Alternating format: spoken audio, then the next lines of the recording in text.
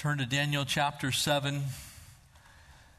As we roll into the second half of the book of Daniel, you're going to see why I said in the introduction to this book, without the book of Daniel, it would be very difficult, if not impossible, for us to actually interpret the book of Revelation without just a direct intervention of the Holy Spirit. And of course, the Holy Spirit is the interpreter of Scripture anyway, but the book of Daniel just sets so many things in their perspective for us.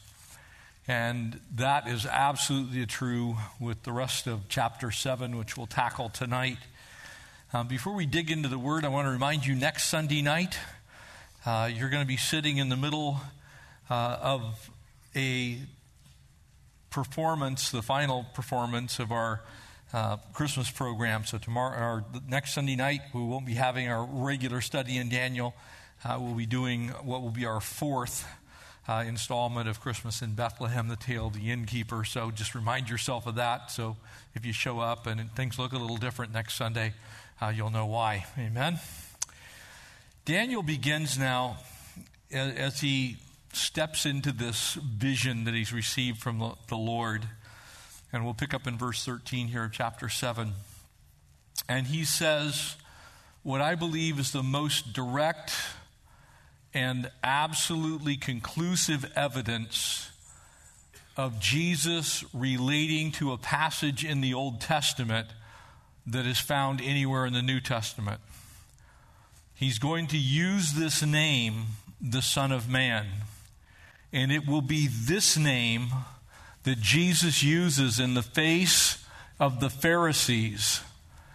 He says, "It is as you say, I am," first using the name that Moses got, and then the Son of God. He's going to use this name to describe himself. So Jesus himself puts the stamp on this name in verse 13 that Daniel in this vision is seeing Jesus, and uses a very specific name. How many of you have maybe on your Christmas tree or a Christmas card, this time of year we use very frequently the name Emmanuel, amen? Or Emmanuel. It means God with us. That name actually refers also to this chapter. This is the Son of Man. It ties in directly to a song that we sung this morning. It ties into Daniel chapter 9 and verse 6. And there it says that he is the child who was born and the Son who is given. Jesus is the Son of Man in our passage tonight. And so let's pray, and we'll dig in here at verse 13. Father, thank you for the power of your word. Lord, reaching back from the time that you, Jesus, walked on this earth some 600 years to the time of Daniel, and to know that Daniel saw a vision of heaven. He saw you. He saw the events that will unfold still later in our timeline, in our history. This Son of Man coming on the clouds of heaven. God, we pray that you would speak to us and encourage us tonight, that your word is true, that what you've said in it is trustworthy. And so, Lord, we give you tonight, pray that you'd speak to us in Jesus' name. Amen. Verse 13, Daniel 7. And I was watching in the night visions, and behold, one like the Son of Man, coming with the clouds of heaven. And he came to the Ancient of Days. And I want you to notice something here, because it's really important for those that are the Trinity doubters, that God does indeed exist in three persons, and they are described as individual persons in Scripture, and yet the attributes of God assigned to each. He came to the Ancient of Days, and they brought him, that would be the Son of Man, near before him. That would be the Ancient of Days. And then to him, that would be the Son of Man, was given dominion and glory and a kingdom, that all peoples and nations and languages should serve him, and his dominion is an everlasting kingdom. And so first we have this Ancient of Days, the one who sits on the throne of heaven that's already been described as God. The most accurate description, I believe, in the Old Testament of God's sovereign power in heaven is the Ancient of Days. And now notice what is assigned to the Son of Man, who is obviously not the Ancient of Days in this passage. There are two individual personages that are in view here. To him, the Son of Man, given a dominion and glory and a kingdom, that all peoples and nations and languages should serve him. His dominion is an everlasting kingdom, which shall not pass away, and his kingdom is the one which shall not be destroyed. So it's an everlasting kingdom that lasts throughout all of the time that man is on this earth. Nothing can destroy it. It is eternal in that sense. And so here we have this vision of the one who's like a Son of Man.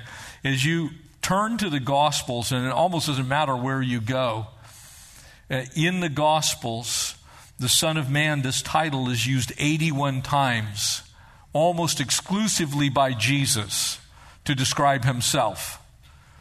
He is the one that chiefly uses this title. And as you think about who the Lord is, he's actually described as the Son of in three other ways. And it's important for us to look at those as well, because Jesus is not just the Son of Man. In Scripture, he's also the Son of God. Amen? He is the Son who was given in Isaiah 9:6. He's the Son of God. He's God's own Son. He's God's only Son. And so Jesus is also referred to as the Son of God. He's also the Son of David, which refers to his earthly throne. As we saw this morning, if you look at the end of Isaiah chapter 9 and verse 6, Jesus is still one day going to sit on David's throne. David's throne in the time of Jesus did not exist. Rome was in power. Before that, an Idumean king, King Herod, was actually the ruler of the region.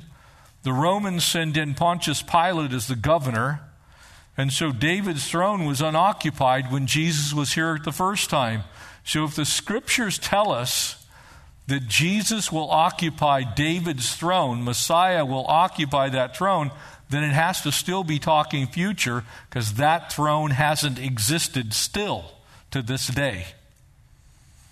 And yet Scripture is very clear that he is the Son of David, or his eternal kingship, if you will, is in view there.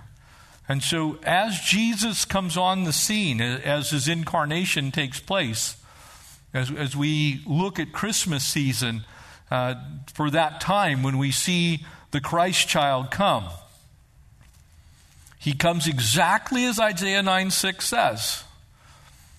He is the child who is born. He's born to Mary and Joseph. But he is also the Son who is given. He is both things.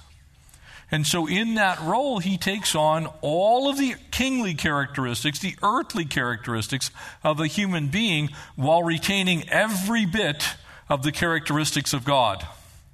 And so he is still God's Son, and yet he is rightful heir to the throne of David. He is the eternal King of heaven, but he's also Lord of the earth. He is 100%, in other words, God, and he is also 100% man.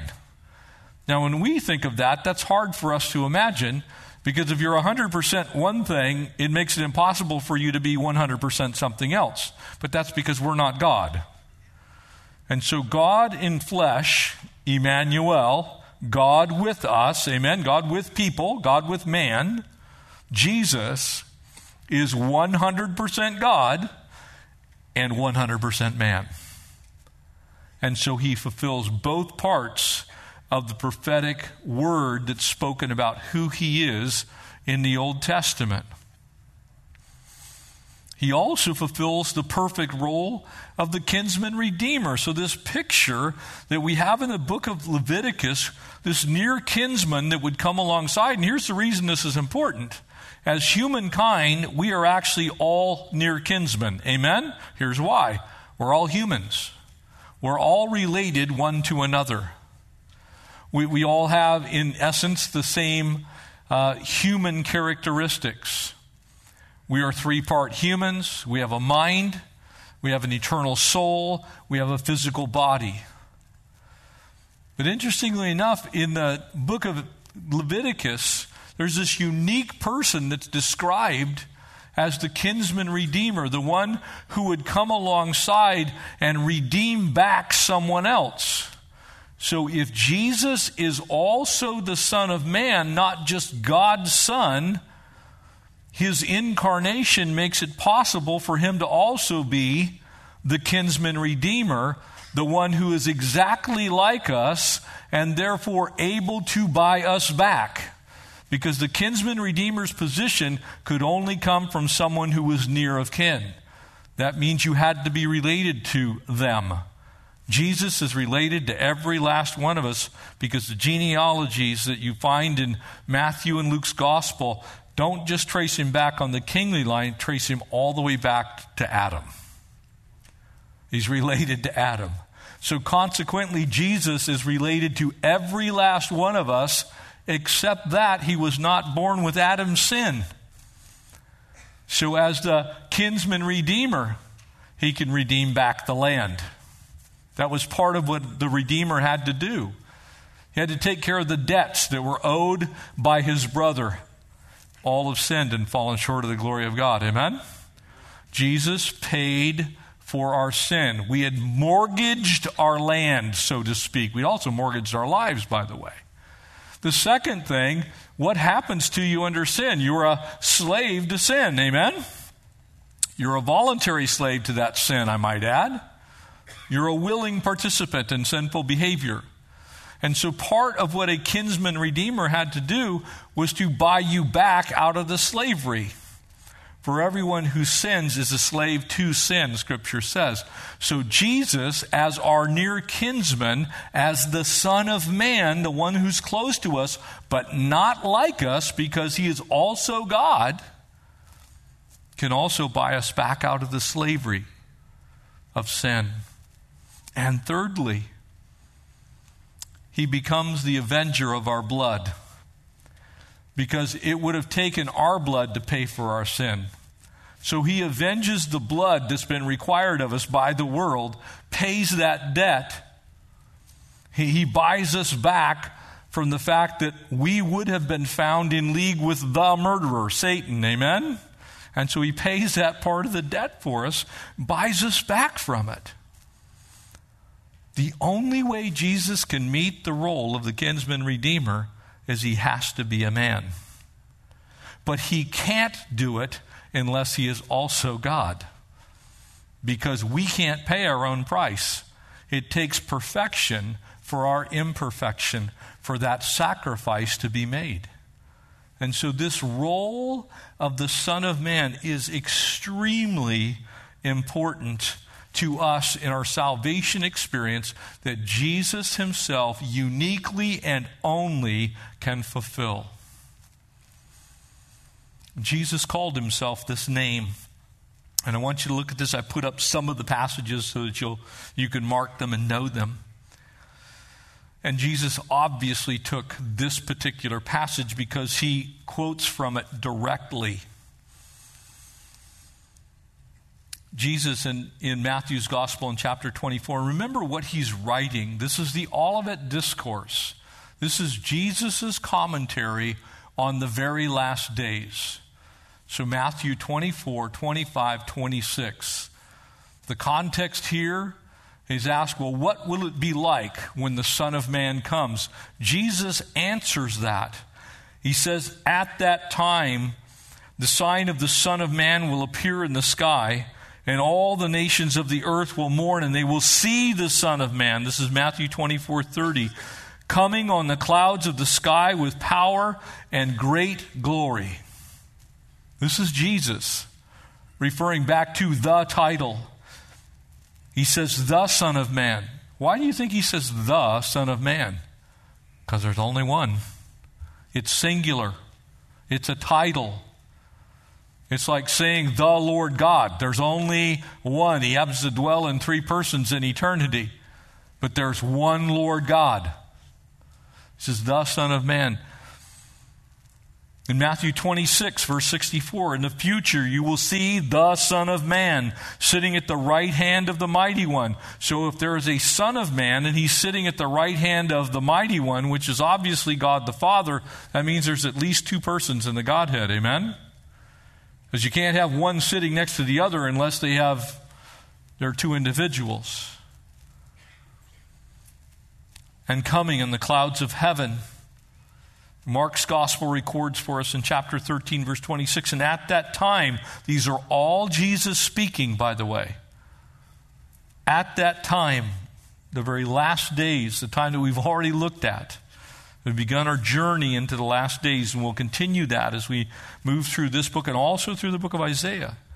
That at that time, men will see the Son of Man coming in clouds with great power and glory. And so this is this picture of Jesus, fully God, fully man, fulfilling the roles that we find throughout the book of Revelation, primarily in the very last days. And so he's obviously referring to somebody very unique. We have lots of names for the Son of Man, amen? The Son of Man is also the Lord of Lords. He's also the King of Glory. He's also the great I Am. He is the Lion of the tribe of Judah. He is the Redeemer. He's all these things. But for us personally as humankind, the most important name he has is the Son of Man. It identifies him directly with us. Because he can't save us unless he's one of us. He can reach down in heaven and do a miracle, but if he's going to redeem us back from sin, he's got to be one of us. The Bible is extremely clear on this fact. I want you to notice something in Matthew chapter 28. All authority in heaven and on earth has been given to me. If Jesus is not God, then he cannot be given all authority from heaven and earth. But interestingly, he's given authority on heaven and earth. Where do you think it came from?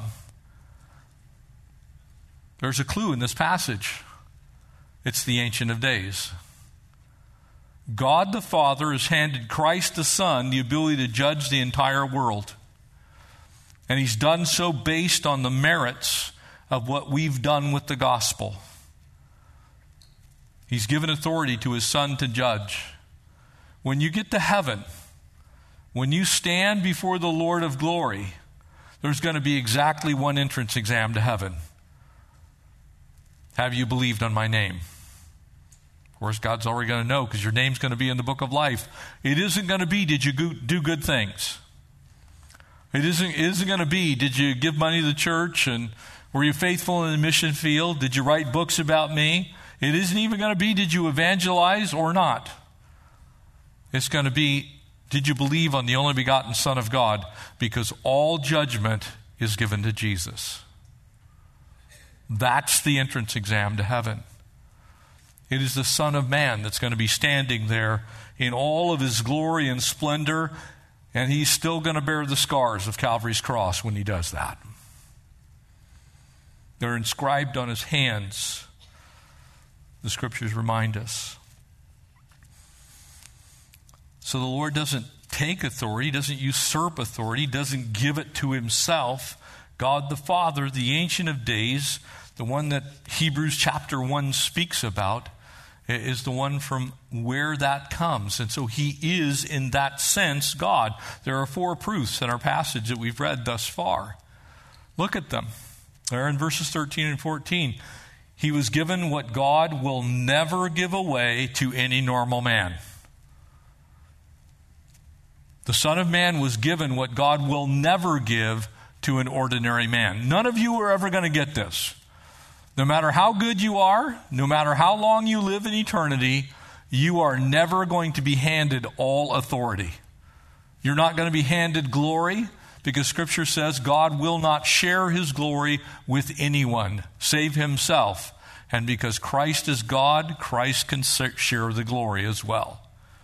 So this one called the Son of Man gets the glory and the sovereign power of God. He's also in this passage worshiped.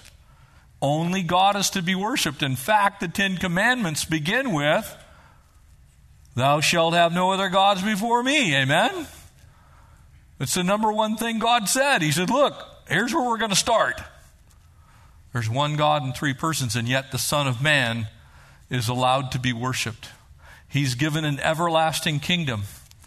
What does the end of Isaiah 9:6 say? His kingdom will have no end. It's eternal. The Son of Man is eternal.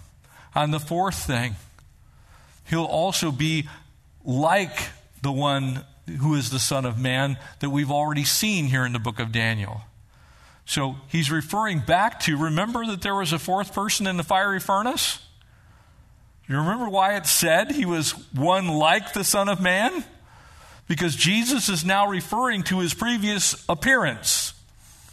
He's saying, you remember the one like the Son of Man that you saw in the fire? Guess what? That's me. There's only one. John, as he unveils these things in Revelation, it just becomes so monumentally clear. But I want to turn your attention to a passage of Scripture I'm sure most of you are very familiar with. And as Jesus unfolds this story, you might remember that he himself is engaged in this incredible battle with the Sanhedrin, with the Pharisees that were ruling it and governing it in Mark chapter 14.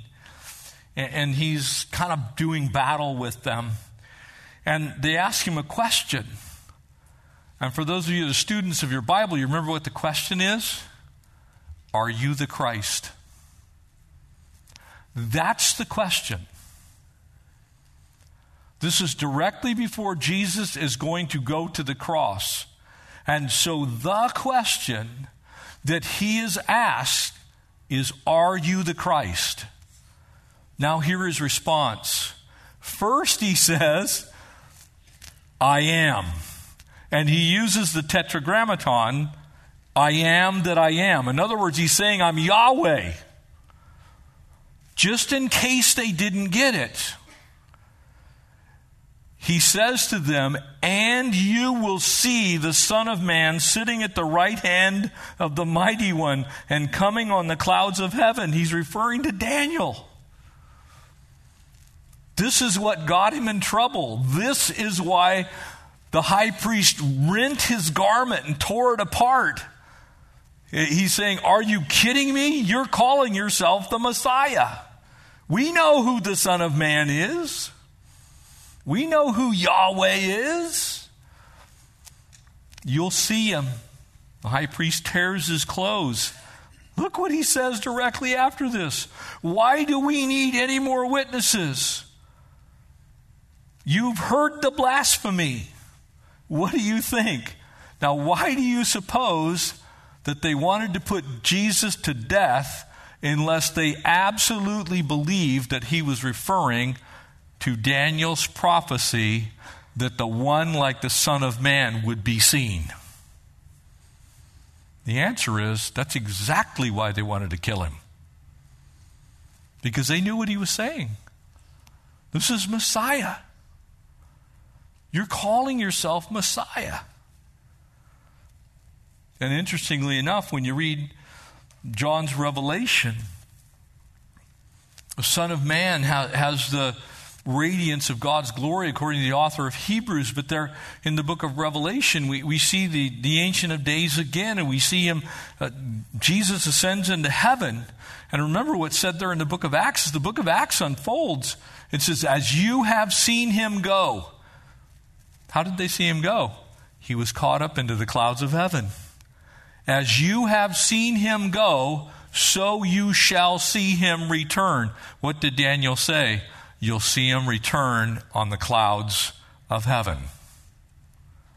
So these things are all wrapped together in the prophetic picture of not only the first coming, but the second coming, when he comes again. This is what brings into view for us the importance of the rapture. Because all this chaos that's going to happen, that we're going to look at, that's going to be described in this book, that's called the tribulation, that God hasn't appointed his children to wrath, but unto salvation, that we're saved from, because the only other time that Jesus appears in the sky, those who are here get caught up with him there. But in the second coming, we're coming back with him. I believe to some degree the armies of heaven are those clouds. You're going to be part of that incredible, glorious scene. That's why Jesus said, John said, and Daniel alludes to, that someday the Son of Man is returning in power and great glory from heaven, because Jesus is coming again. Amen? And so now this vision unfolds before us, these visions, these dreams. Verse 15, and we're going to take the rest of the chapter. In Daniel, I was grieved in my spirit with my body. In other words, he's aching. He's feeling this. He's not just seeing it. He's fully engaged in this vision. And the visions of my head troubled me, and I came near to those who stood by and asked him if this was the truth of all of this. And so he told me that it would be made known to me the interpretation of these things. And so he's seen these great beasts. He's seen this incredible image. Daniel has seen more than any other Old Testament saint saw. He's gotten a glimpse of the future like nobody else got, as far as the world empires that would come and what would happen during those times. And he's going to give us some details. And I saw those great beasts, which are the four kings which arise out of the earth. But the saints of the Most High shall receive the kingdom. You see, remember, I told you, don't be worried about this, because we know the end of all of this. And so in this incredible picture of this time when this one world ruler is going to raise up and he's going to control literally the whole world, ultimately, he says, the saints of the Most High shall receive the kingdom and possess the kingdom. And notice for how long? Forever and ever and ever. Amen? So yes, the Antichrist is going to rise. Yes, the world is going to come unhinged. Yes, there are all kinds of crazy things that are going on in our world right now today. And they're going to continue until the Lord takes his church home and finally comes again after this one world ruler rises. But it says, then I wished to know the truth about the fourth beast, which was different from all of the others, exceedingly dreadful, with its teeth of iron and its nails of bronze, which devoured and broke in pieces and trampled the residue with its feet, and the 10 horns that were on its head, and the other horn which came up, which we looked at last time, before which the 3 fell. So Rome rises, then rises again in this final or fifth kingdom. And that horn which had an eyes and a mouth which spoke pompous words, whose appearance was greater than his fellows. That's why we know that when the Antichrist finally comes, the whole world is actually going to view the Antichrist as the rightful ruler. There's going to be something so spectacular about him. I personally believe that this is not going to be some demonic-looking dude. This is going to be some guy from GQ that probably speaks 10 different languages, more than likely has multiple degrees from Harvard and Yale and Princeton and Penn State and, USC. And he's going to have all the credentials. He's going to have it together. He's going to be greater than any ruler that's ever existed. That ruler is going to finally rise up out of the sea of humanity, as we saw last time. And as I was watching, the same horn was making war against the saints. So this is how we know that there's going to be a period of time when there will be people saved during the tribulation. They're going to have to battle for their lives. Ultimately, they're going to, most of them, lose their lives for the cause of the gospel. But this one world ruler is going to come unhinged at some point in time and prevailing against them. Until, check this out, the Ancient of Days came, and judgment was made in favor of the saints of the Most High. In other words, the Antichrist rule is absolutely finite. The Lord will judge it, the Lord will end it, and He's going to send Jesus back to make sure that it's all complete. And the time came for the saints to possess the kingdom. I love this. This is like glory on top of glory right here. It's like when you see the world in the position it's in right now and knowing that it's going to get worse. And I don't say that to be morbid. I don't say it to scare anyone. But the fact of the matter is the Bible does not paint a great picture of the last days. Amen? It isn't like, oh, we're just going to all finally reach world peace and nirvana. No, it's going to be hell on earth. That's what's actually going to happen at the very end. It's going to look like it's getting better. We're going to finally have an amazing global economy. We just had a trade deal announced. We finalized parts of NAFTA the last couple of days. We finalized, I think it was a $150 billion trade deal with China. There's some good things going on. We should rejoice in those things. But they're not going to solve the problems the world has. The world has problems that only the Lord coming back can solve. And until then, the world's going to keep trying to solve these problems with godless means, with peace treaties and all those things. And again, those things are wonderful in and of themselves, at least in time. Nobody should be, mongering after war. But the fact of the matter is what the Bible says about the very last days is that people are going to be lovers of themselves more than God. That things are going to be as they were in the days of Noah, so it shall be when the Son of Man comes. You see, Jesus used that name there too.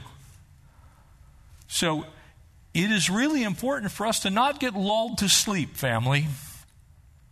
We need to be wise. We need to be watchful. We need to be on the walls of our Jerusalem going, that's dangerous. One of the reasons that the church needs to have a voice in all things. We want Christian rulers. We want Christian police officers. We want Christian military. We want Christian doctors and lawyers. We want Christians occupying every part of our society. Because the only hope that's going to last is that hope which is based in Jesus Christ and nothing less than His righteousness. That's what will last. But the world's going to settle for something else. We need to know that. It should not surprise any of you in this room. If you've come to this church for 6 months and you've read your Bible, it should not surprise any of you that the world is moving rapidly towards massive globalism, to where we're all going to be linked together. It shouldn't surprise you that there are wars and rumors of wars, because Jesus Himself said that would be the case during the end times. You shouldn't be surprised that nation will rise against nation. Jesus said that would be the case in the last days. You shouldn't be surprised that people hate one another. Jesus said that's what it would be like in the last days. But then you look at this, and then it came time for the saints to possess the kingdom. Amen? That's us. And thus He said, the fourth beast shall be a fourth kingdom on the earth, which shall be different from all the other kingdoms. It will devour the whole earth and trample it and break it to pieces. Notice what it says.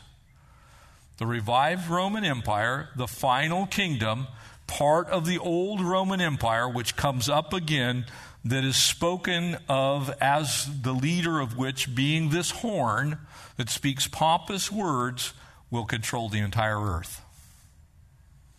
The reason this is important is because when you look at the book of Revelation, this is not some little Middle East conflict. This is not something that happens, maybe kind of in part of Israel and Syria, and a little bit of northern Africa, Egypt, and kind of some of Iraq, and a little bit of Turkey. No, it's a global conflict. We get a picture of that right here. It's going to devour the whole earth, trample it, and break it to pieces. The 10 horns are the 10 kings who will arise from that final kingdom, and the other shall arise after them, and shall be different from the first ones, and subdue the 3 kings. He'll speak pompous words. In other words, this kind of condensed leadership of this 10-nation confederation coming out of the old Roman Empire rises up and speaks these pompous words against the Most High God. And we know that the book of Revelation declares to us he's going to actually demand to be worshipped. He's going to establish himself as God. And shall persecute the saints of the Most High, and shall intend to change the times and the law. When the Antichrist finally rises, he's going to govern everything. Now, I don't know what he's going to use as far. Maybe he's going back to the Babylonian calendar or something. I have no idea. We're in a leap year this year. So every 7 years we have that extra day. Maybe he's going to make up his own. I don't know. But he's going to change the times. He's going to change the laws. He's going to make global laws. Right now, we happen to have a constitution that protects us here in this country. As crazy as it is right now and all the wacky things that are going on, we still have the best form of government that's ever existed on planet Earth. And if you don't believe that, just travel anywhere else, including Europe and Sweden, all these places that people brag about. Go and ask yourself if you want to have 44% taxes. That's what they pay in Sweden. 44%. You get to keep about half of your paycheck. The rest of it goes to the government. And people talk about, well, U.S. and blah, blah, blah, blah, blah. Go anywhere else. And I guarantee you, if you live there for a month, you're going to be coming back and kissing the dirt of the United States of America. I guarantee it. Now, you may find some place that you think is more beautiful. Hard to not fall in love with the Swiss Alps. You drive through and it's like you expect Heidi to come, running down the hillside, or Julie Andrews, and the hills are alive. All of us have these little weird things that happen in our minds. It's like, wow, if I could just live there. No, there's going to be a global conflict. It's going to take over the entire world, and this guy's going to solve the problems at first. The saints will be given into his hand for a time and times, and that second times actually means 2. For a time and 2 times and half a time. That would be 3.5, by the way. Just stellar mathematics going on right there. But the court shall be seated. What court? The court of heaven. He's going to have his time. He's going to have 3.5 years before he turns south and starts to destroy the world. But for 3.5 years, he's going to absolutely rule the earth with an iron fist. It's going to come unhinged. But the court seated, and they, that would be the court, shall take away his dominion, to consume and destroy it forever. Satan's had a pretty long run, hasn't he? He began in a tree in the garden. That's when he first showed himself. And he's been behind every murder ever since, every lie ever since, every war ever since, every crime, every vile thing that's ever done. Behind it has been Satan himself. And in this final little scenario, his mouthpiece, known as the Antichrist, is going to be speaking these things directly against God and against God's people. It's mind-boggling. I was reading an article yesterday that millennials are fleeing organized religion of all kind, and the main place they're fleeing to is basically humanism. Through the love of human achievement, the power of self, the destructive nature, in essence, of extreme narcissism. Your Bible says people will be lovers of themselves more than lovers of God in the last days.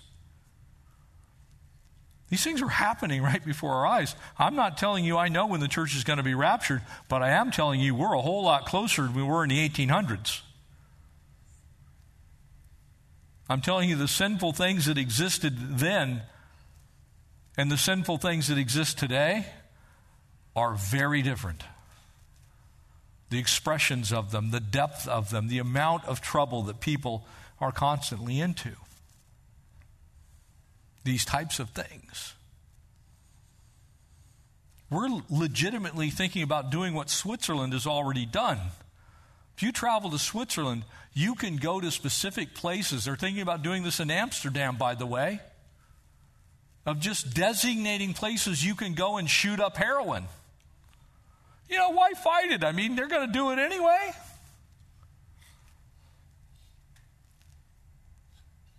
People are destroying their lives, and we're trying to make laws to make it okay. Now imagine that the Antichrist comes on the scene. Yeah, you know, those rotten Christians, it's a good thing they're all gone.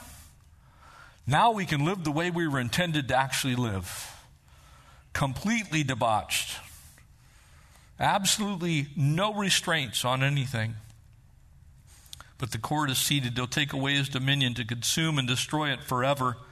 And the kingdom and dominion and the greatness of the kingdoms of the wholeness under heaven shall be given to the people, the saints of the Most High God, and his kingdom is an everlasting kingdom. And all dominions shall serve and obey him. And Daniel says, this is the end of the account. And as for me, Daniel, my thoughts greatly troubled me. Yeah, they trouble me still. When I read Daniel's account, I can't help but get troubled a little bit. And if I didn't have personal faith in Jesus Christ, I'd be troubled a lot. I wouldn't be troubled a little. But because I know how much God loves humankind, I know he's doing everything he can at this very moment to save as many people as will believe from what is coming. Because it's coming. And my countenance changed, but I kept the matter in my heart. Why would Daniel keep this in his heart? Because it is in a long way in the future. John would reveal many of these things as he sat there in a cave in AD 90 on the island of Patmos. He would receive some additional pieces. Paul would receive some additional pieces. As he wrote in AD 64, as he writes to the church at Thessalonica. But Daniel wasn't a casual observer here. He'd watched these kingdoms rise. He'd seen and heard of the Babylonians. He's watching the Medes, the Grecians. The Romans are coming. He knows, as surely as he saw those nations rise, those kingdoms rise, that this final kingdom is going to come. And that one day Christ's kingdom would actually be established on this earth. And so he mentions this beast that rises up again. And if you read the book of Revelation, and again, you can go online. We did a full study all the way through the book. We may get to it again in our journey through scriptures. But very specifically, when you look at the part of the book of Revelation, which is chapter 6, all the way through verse 3 of chapter 20, is describing this period of time that this ruler rules. That this particular pompous speaking individual has his rule and reign. It's the 7 bowls, it's the 7 trumpets, it's the 4 horsemen of the apocalypse. It's all these incredible things that seem so far-fetched.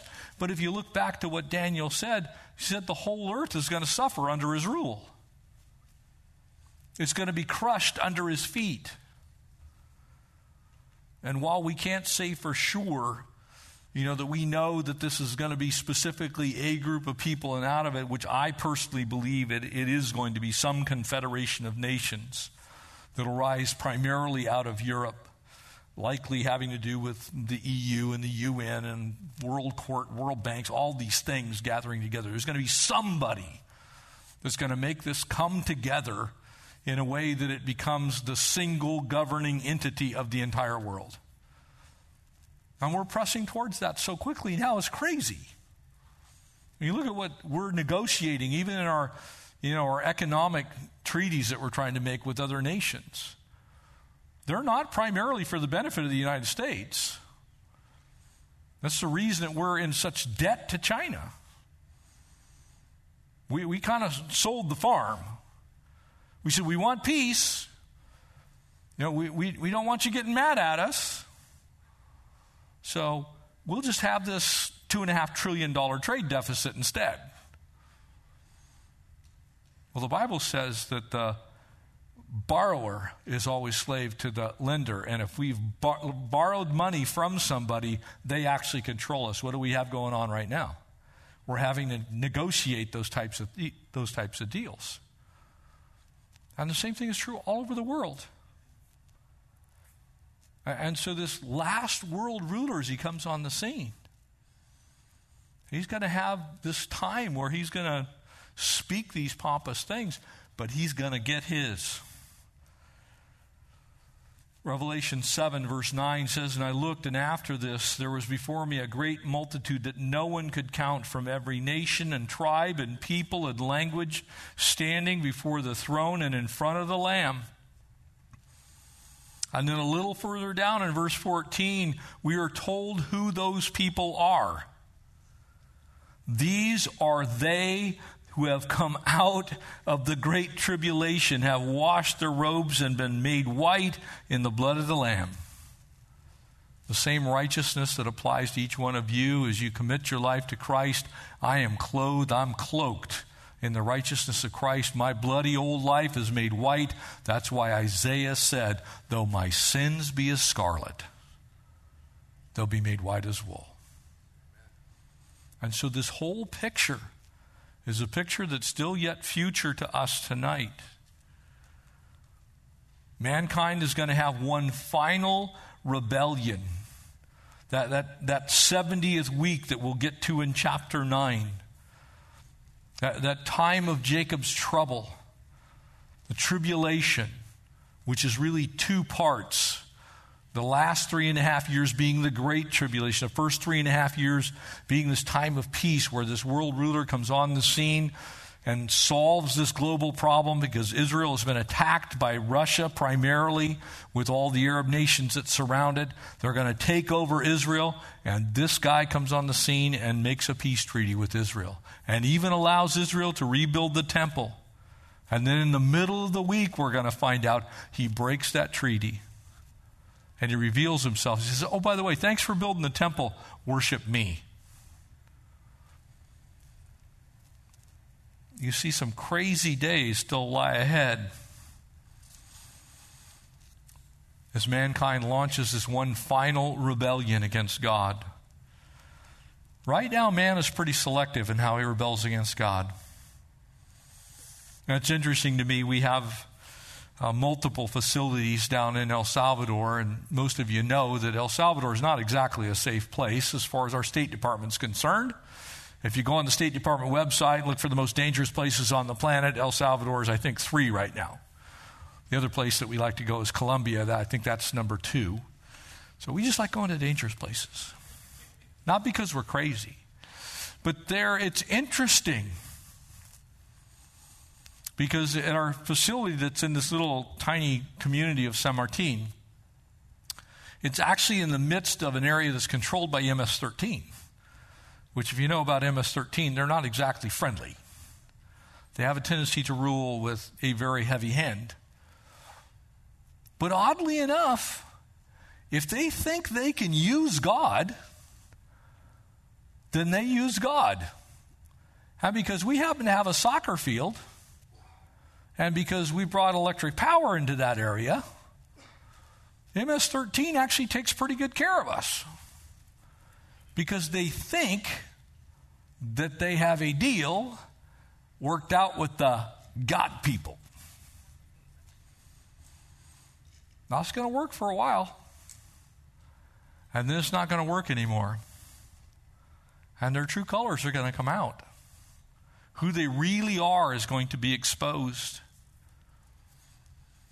And when the Antichrist finally rises, Daniel says, as they're waging war against the saints, as Revelation says, as this great multitude that no one could count gets destroyed by them. This one who's ruling at that time is going to be everything that the Bible says he's going to be. He's going to be the stern-faced king. He's going to be the ruler who is to come. He's going to be the king who does what he pleases. He's going to rule the world. And during that time, Daniel's final week that we'll get to in chapter 9, the Jewish people are going to finally come to that place where they understand who Jesus is and come to faith in Messiah. And they're in chapter 7. Probably most of you know it, even if you don't think you know it. And there, out of all 12 tribes, comes 12,000. 144,000 Jewish evangelists are unleashed on the earth. They've come to faith because they watched the Antichrist rise. They watched him make a peace treaty. They're going to be wandering around going, I think I heard of this somewhere. It's in the Bible. And they're going to go, it's true. There's the ruler. This is the world. Here's what's happening. And they are going to be the staunchest defenders of the gospel, so much so that most of them will be killed, if not all. And so Revelation paints this picture of the fury of the Antichrist even coming against these 144,000 that have come to faith in Messiah. They've mourned the one whom they pierced. In Isaiah chapter 5, and we'll get there very shortly, by the way, in this worthless vineyard, Isaiah gives a picture of this time as well. And he says, of that time, woe to those who call evil good. Anybody think that maybe that might kind of be what's going on in our world today? And call good evil. Oh, you can stand on the street corner, put up an easy up, and you could run 24 hours a day on a loudspeaker explicatives. Nobody's going to bother you. But if you share the gospel with people, you better have a permit for a religious event, or they're going to tell you to move.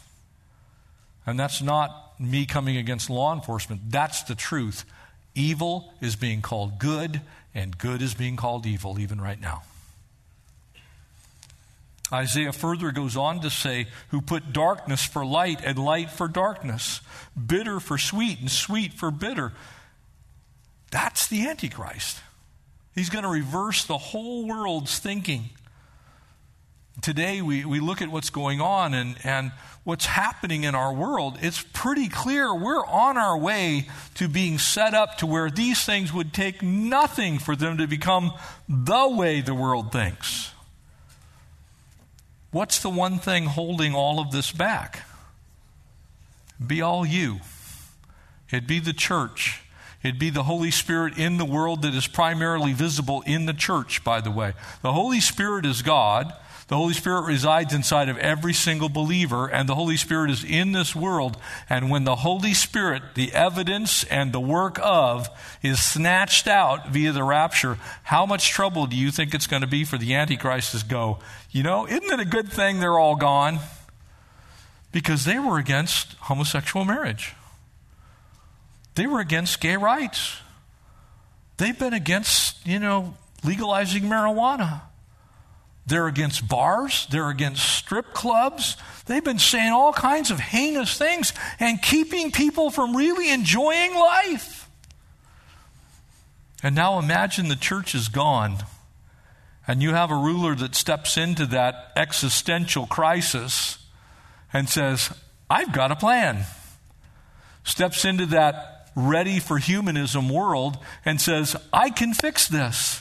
Steps into that place to where we're all concerned about situational ethics, and if I say it's good, it's good. And here comes this guy, and he says, you know what? We're just all going to do our own thing.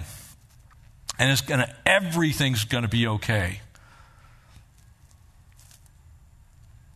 And then all of a sudden, you know what? We could use a few less people. Maybe we need to cull the herd a little bit. You know, we laugh about movies like The Hunger Games, but they're not that far from the truth. We just do it in a little more sanitized way right now. It's called genocide, infanticide. Now imagine there's no restraint.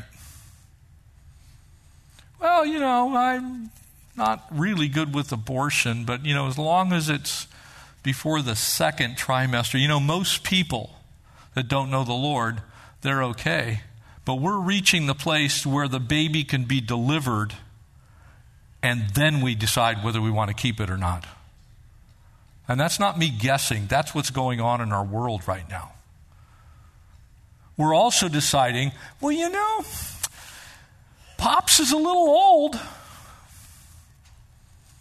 After all, you got to feed him. You know, just give him a little, you know, propofol or something, a little more than he needs, and he'll just go night-night. After all, he's got no soul. It's all just about what we experience here, and he's keeping you from experiencing the very best. He's costing you money. Can you imagine what is keeping that from happening right now? It is primarily a Judeo-Christian worldview that values all human life. That's not saying we're the only ones that think that way, but we are the only ones who have a system of laws that guarantees the value of every human being.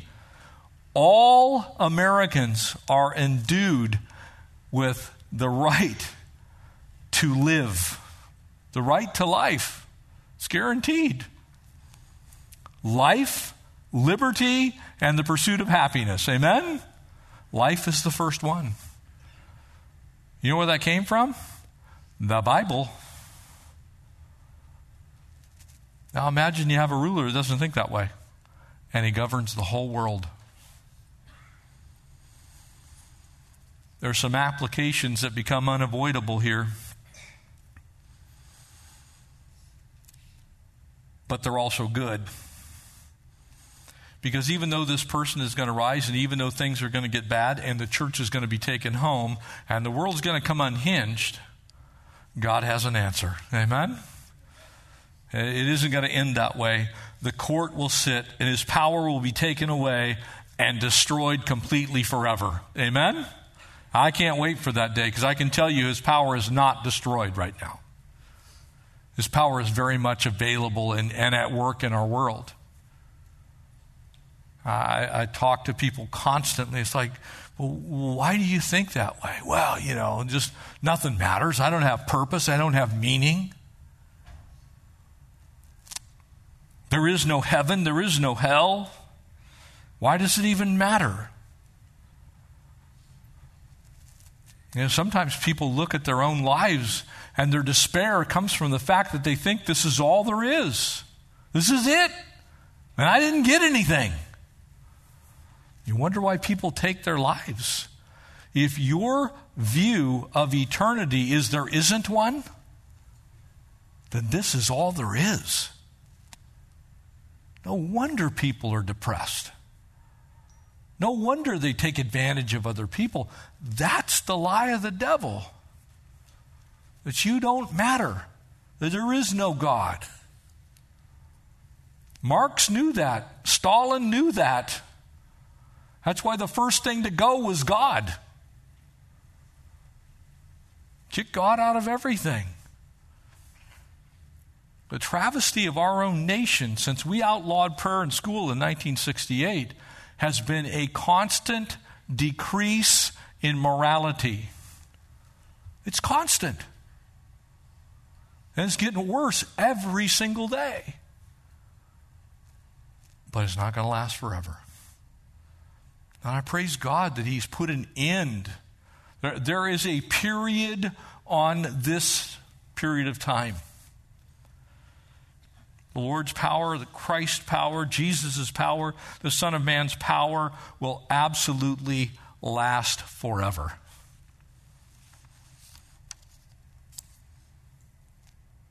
How are you affected when you ponder this? What do you think about? I shared with everybody, I think it was second service. I don't know that I shared it at all the services. You know, there are times when I look at humanity, and it's really hard. I just sit there and I think, it's like, Lord,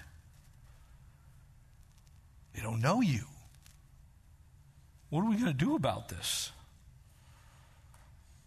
Revelation chapter 19 says this. I'll wrap this up. And now I saw heaven opened, and behold, a white horse, and he who sat on him was called Faithful and True. And in righteousness he judges and makes war. You see, the Antichrist is going to think he's won. The devil is going to think he's won. The world is going to look like they won. And his eyes were like the flame of fire, and on his head were many crowns. Many diadems, kingly crowns. Not just a crown, a whole bunch of kingly crowns. Because he's the Lord of heaven and earth and everything there is. And he had a name written that no one knew except himself. And he was clothed with a robe dipped in blood. And his name was called the Word of God. How does John's gospel begin? In the beginning was the Word, and the Word was God. This is a picture of Jesus. This is a picture of Jesus in heaven. And the armies in heaven, clothed in fine linen, white and clean, followed him on white horses. I don't know how many horses this is. All I know is there must be some really big stables in heaven. And now out of his mouth goes a sharp sword, that with it he should strike the nations. And this is speaking of the time after the Antichrist has revealed himself and done all of his dastardly deeds. That he himself will rule them with a rod of iron. He himself treads the winepress of the fierceness of the wrath of Almighty God. And he has his robe. And on his thigh a name is written, King of Kings and Lord of Lords. Amen? Jesus is coming again. And he is going to fix all these things. But in the meantime, we have a responsibility as the recipients of God's grace to be very busy about our Father's business in these days, which I personally believe are the last days. And when I say that, I am not telling you that I think the church is going to be raptured tonight, but I am telling you the church could be raptured tonight. There's nothing left prophetically that has to happen. There's nothing holding the church from being raptured right now. Here's the crazy thing. We know what's coming next. And we know that once these things begin, they are going to come to fruition. They will go down exactly as the Bible says they will. So if we're seeing a majority of these things already unveiled in our world today, and we're heading towards globalism, we're heading towards a one-world government, a one-world monetary system, and a one-world religion, then it'd be a really good time for us to tell people about Jesus. Because I don't want to see anybody left behind. And yet the Bible says 2 will be standing at a mill grinding, and 1 will be taken and 1 will be left. You don't want that to be anybody you know. The only answer to this is Jesus.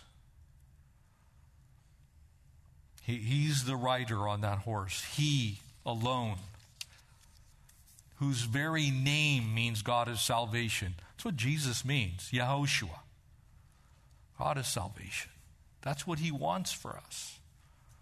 He is the Word that became flesh and dwelt among us. He is the Son of God. He is the Son of Man. He is the Son of David. All these things he is. And he's done all this to reveal himself to us so there can be no contest about who he is. Nobody who reads the entirety of Scripture and realize all that's been said about Jesus can go, I'm not sure he's been here yet. Or, maybe it's just, it's symbolic. But countless thousands of pieces of information that we have that were written over a time span of 1,500 years by 40 different authors, comprising 66 books, that not one thing that's been specifically spoken about Messiah, if it had to do with his life, his death, his burial, and his resurrection, every last one of them came true. Then I have no reason to believe that Son of Man isn't going to do exactly what he said he's going to do, and that's he's coming on the clouds of heaven. So church, let's be busy. Let's make sure that we represent well, right? We wear Dodger blue proudly. We wear purple and gold proudly. In my case, I'm one of the 3 people in the church that wear the Clippers colors proudly. We represent, right? We need to represent the King. Amen? Would you stand with me and we'll pray? Going to have some pastors up front, prayer team up front. Maybe you don't know the King. Maybe you're not ready to see the King. Maybe you're not ready to be caught up to heaven. I pray you are. But maybe there's someone here tonight that isn't. You can square that away before you leave. You don't have to be worried about this stuff. You can join with the rest of us because we're coming back with Jesus from heaven. Amen? I don't plan to be here when all this stuff unfolds. But if that's you can do business with the Lord tonight. He just simply asks that you believe on his name and you'll be saved. And for the rest of us, empowered. Look, let's just go out there and give Jesus what we got. Let him use us for his glory. Father, thank you for your goodness, your kindness to us. Lord, for the power of your word. Lord, to realize that you, the Son of Man, you, Jesus, said you are coming again on the clouds of heaven with power and great glory. You did not come in great glory the first time. You came in total humility the first time. Your life was snuffed out at Calvary's cross. You gave it up. You said, I relinquish my spirit. And you returned to heaven. So the only conclusion we can come to is that you have to be coming again. Because you didn't come on the clouds. You came in a manger. You were born to Mary and Joseph in a little town of Bethlehem. But there's a day coming when you're coming back with the armies of heaven. And so prepare us for that time. Ignite our lives for your purposes. Help us to represent well. God, would we wear your colors wherever we go? Lord, I pray for those that maybe are struggling with you tonight. Maybe they haven't surrendered to your lordship.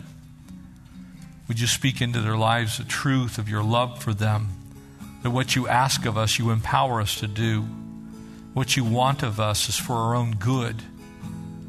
That you can use us, Lord, for your glory. And so bless us to that end.